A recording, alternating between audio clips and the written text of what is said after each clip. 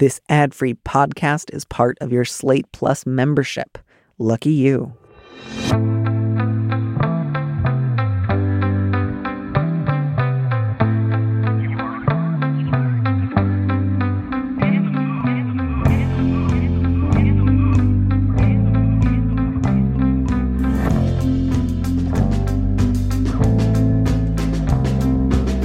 Hello, welcome to this mini episode of Big Mood, Little Mood. I'm your host, Danny M. Lavery, and this show is for you, our Plus subscribers. Our guest this week is Danielle Moody, and here we are reading a letter from a listener.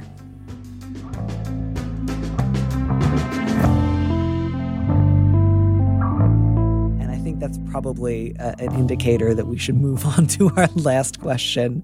Would you mind reading it? My apologies for giving you the longest letter, but no, I'm ready. You already said you'd do it, so you're stuck. I kind of am, just like this person. The subject reads, "Stuck in limbo." I'm at a crossroads with my best friend of 7 years. This has been getting tense for a while. I thought this was because of her new boyfriend, whom I strongly dislike, but she recently told me that this tension predates their relationship.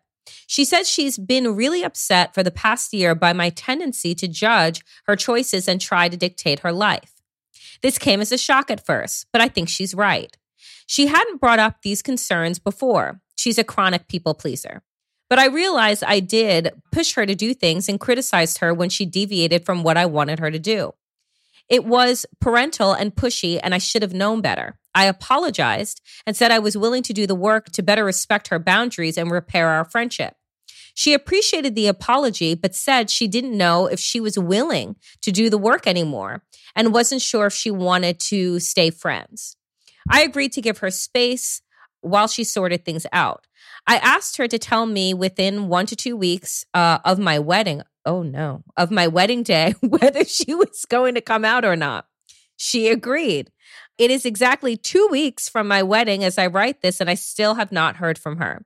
She promised she would not ghost me, as she has done in the past to avoid conflict with others, but I'm getting anxious. She emphasized she still cared for me and did not want to completely sever ties. It seemed more like she wanted to push pause for an indefinite length of time.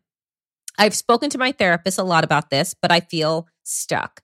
I assume she won't be at my wedding and have worked on my feelings around that.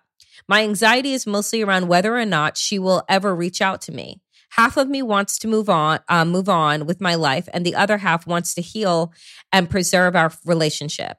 What should I do if she doesn't reach out to me anytime soon? Do I accept that as her answer and move on? Can I try to contact her again, or would that be another boundary violation? Danielle, do you want to know the best part about this letter? What? I got it in August. Oh no. So this is way in the past. Whatever happened has already happened. So that frees us up totally. I just saw it recently when I was going through like some of the older messages, and I was like, oh, I am sorry that I missed it, but I do still want to answer it. But just so you know, wedding has already happened. Don't worry too much about that. Yeah. What did you think? I'll tell you, I had a pretty specific like gut reaction of what I think is going on. So I'm curious to know what you think. I mean, I will be honest that I don't think that her friend of 7 years wants to be friends with her. Yeah. I think that anymore. I think that this was her way of saying, oh, just give me time, because she's a people pleaser and she's afraid of direct conflict, and so wanted to create space in that way. And it sounds like ghosting is naturally something that she has done in the past. You know when your friend's wedding is. You know what a week looks like, what 2 weeks looks like from that date. And frankly, if you weren't going to attend, you should have said something, right? Yeah. Weddings are not free. They're expensive on one hand, and just out of respect, I don't know how one repairs a friendship after not attending a friend of 7 years wedding and not saying anything. And so, I hope that, one, they did respect the letter writer. I hope that you did respect their boundaries and not reach out, because I think that what they are saying without saying, which is unfortunate because, you should be able to articulate your feelings and your needs, is that you had gone too far. And, the question that I really have is, have you apologized in the past? And so this is a pattern behavior of you crossing a boundary and a line, being really apologetic, them then forgiving you, and then the cycle starts again. Because that could be also why they're like, I'm not willing to do the work on their side anymore, because apparently we've been doing this work for a long time. That was exactly my thought. Like, reading this was like, your friend, I think, does not want to be friends anymore, and was trying to do a sort of like gradual, I'm not sure, maybe, rather than coming out and saying no because she's afraid of saying no. And I am sorry for that. Like, letter writer, I can really appreciate why your friend had reached a limit and that she had cause to be resentful. But I also am sorry because, it put you in an unnecessarily confusing and painful position. And, as much as I hope you, letter writer, are able to, in your future relationships, not offer so much like direct judgment and criticism, I also hope that your presumably former best friend learns to do a better job of talking to her friends and loved ones when she's frustrated or when she wants something to change.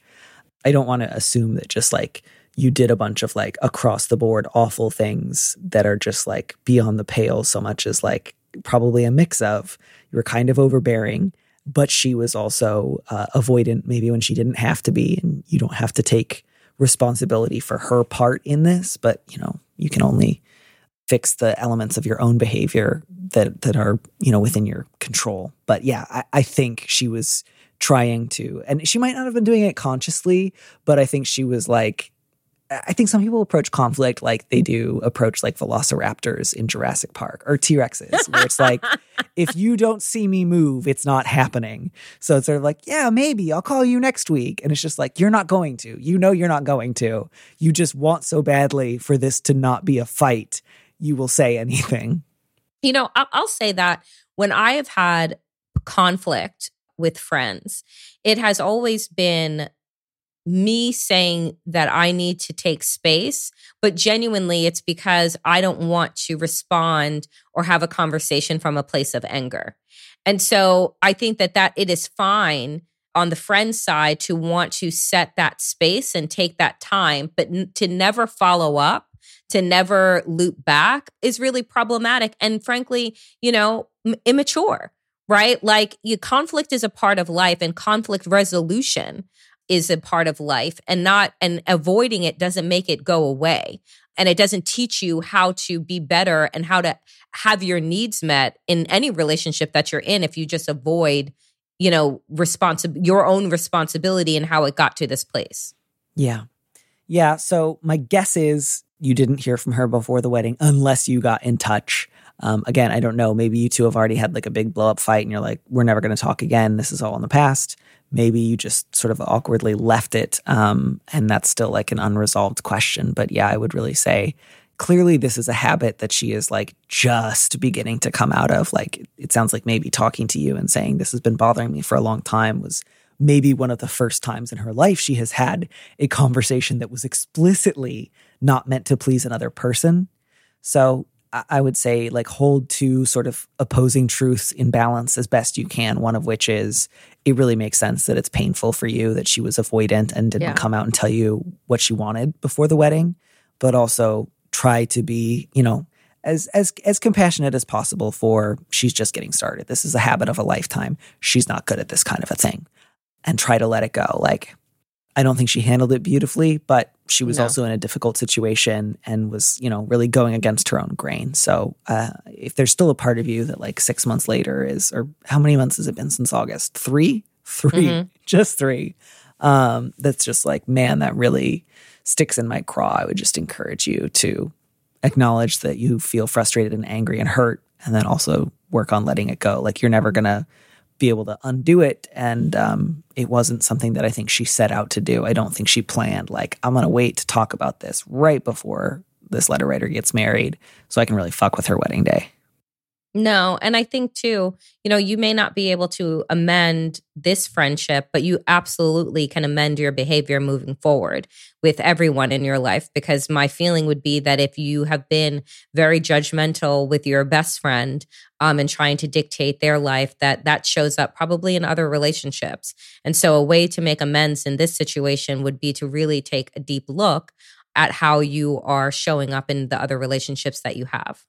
Yeah, I think that's a really good idea. And not that you then, letter writer, have to go talk to everyone you care about and say, like, I think I might be a monster. Please tell me anything I've ever done that you didn't like so that I can, like, tear myself down to the ground and start over from scratch. But you might want to, judiciously, one at a time, check in with some of your other closer friends and say something like, hey, I recently, talked to a friend who said that she felt like I'd been really pushy and overly critical of her for a while. And I think she was right. And so obviously, if this just doesn't feel true, don't worry about it. But if I've ever made you feel really pushed or judged or criticized, I hope you'll let me know. And I just want you to know that that's not something that I want to do. So if you ever want to talk about it, I'm available. I'm going to try to make sure that I don't go out of my way to give advice that people haven't asked me for. Because that way you can at least, again, it's not, don't ask people hey, list everything you don't like about me all in one day. Don't call an intervention on yourself. But no, that will go a long way towards making you feel more peaceful and less worried. Is everybody else secretly thinking this too? You can actually get more information on that front so that even if some people do come back and say oh yeah, you do sometimes do that about this particular issue. Thank you for asking. I hope you stop. That won't feel great, but man, you'll be able to address it in the moment. You're going to get friendship points for bringing it up yourself. People love that. I have to say, all things being equal, people generally appreciate hearing, hey, I'm worried I might have done something that bothered you. Is that true? If so, I'm going to stop. If it is true, people appreciate it. If it's not true, people are like, wow, you're being really nice and considerate. Thank you. So, yeah. And I would say too, maybe start to check in and wonder why you feel the need to control and judge so much. Yeah. And it sounds like you're in therapy. So maybe this should be a point that you work on of why does this desire to control come up? And what does that actually mean? Right. Because, I assume that the letter writer cares about this friend. I don't want to just immediately jump to this is purely transactional. But I wonder, because there's not a lot in here of I really miss her. And so I wonder if part of this is I really want to reconnect because I won't feel like I'm a good person until I get her to forgive me and like me again, rather than I particularly miss this exact friendship. And so letter writer, I would just encourage you, you two might just have a sort of distant fondness for the friendship you did share and a sort of vague general goodwill for each other's future, but don't necessarily reconnect as friends. And that could still be a good outcome and might frankly be the best possible outcome. And you also might not get that last conversation with her that you were hoping for. I would say at most, if you haven't reached out to her already, you could just send a quick message with something like, I'm not going to try to contact you again. Just know that I'm available if you ever do change your mind. And again, I'm really grateful that you told me so that I can work on this in other relationships. And I, wish you the best. That is, I think, a nice way to leave the door open, but also kind of put a pin in this particular conflict so you can try to move on with your other relationships. 100%. I agree. I really now want to know what happened. I do too. I really do. Less so than in the second letter. The second letter is the one where I'm please give me details. I need them. But yeah, I think the only other thing that maybe I would encourage you to think about with your therapist is, do you have a history of being friends with chronic people pleasers? Do you have a history of getting close with people who are afraid to say a slightly unwelcome or inconvenient truth? And if so, is that because you've historically gotten something out of those relationships that you might want to change? Again, I really don't want you to feel like this is a blight and an indicator that you're a bad person and you do this all the time with everyone you know. I don't think that's necessarily the case. I just think it's a good opportunity for some gentle, curious, neutral reflection. 100%. Reflection is always good. It helps us be better. And that's what we should all be striving to do.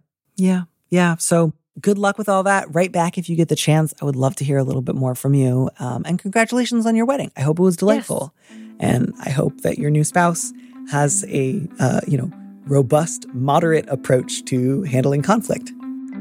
be helpful for everybody involved.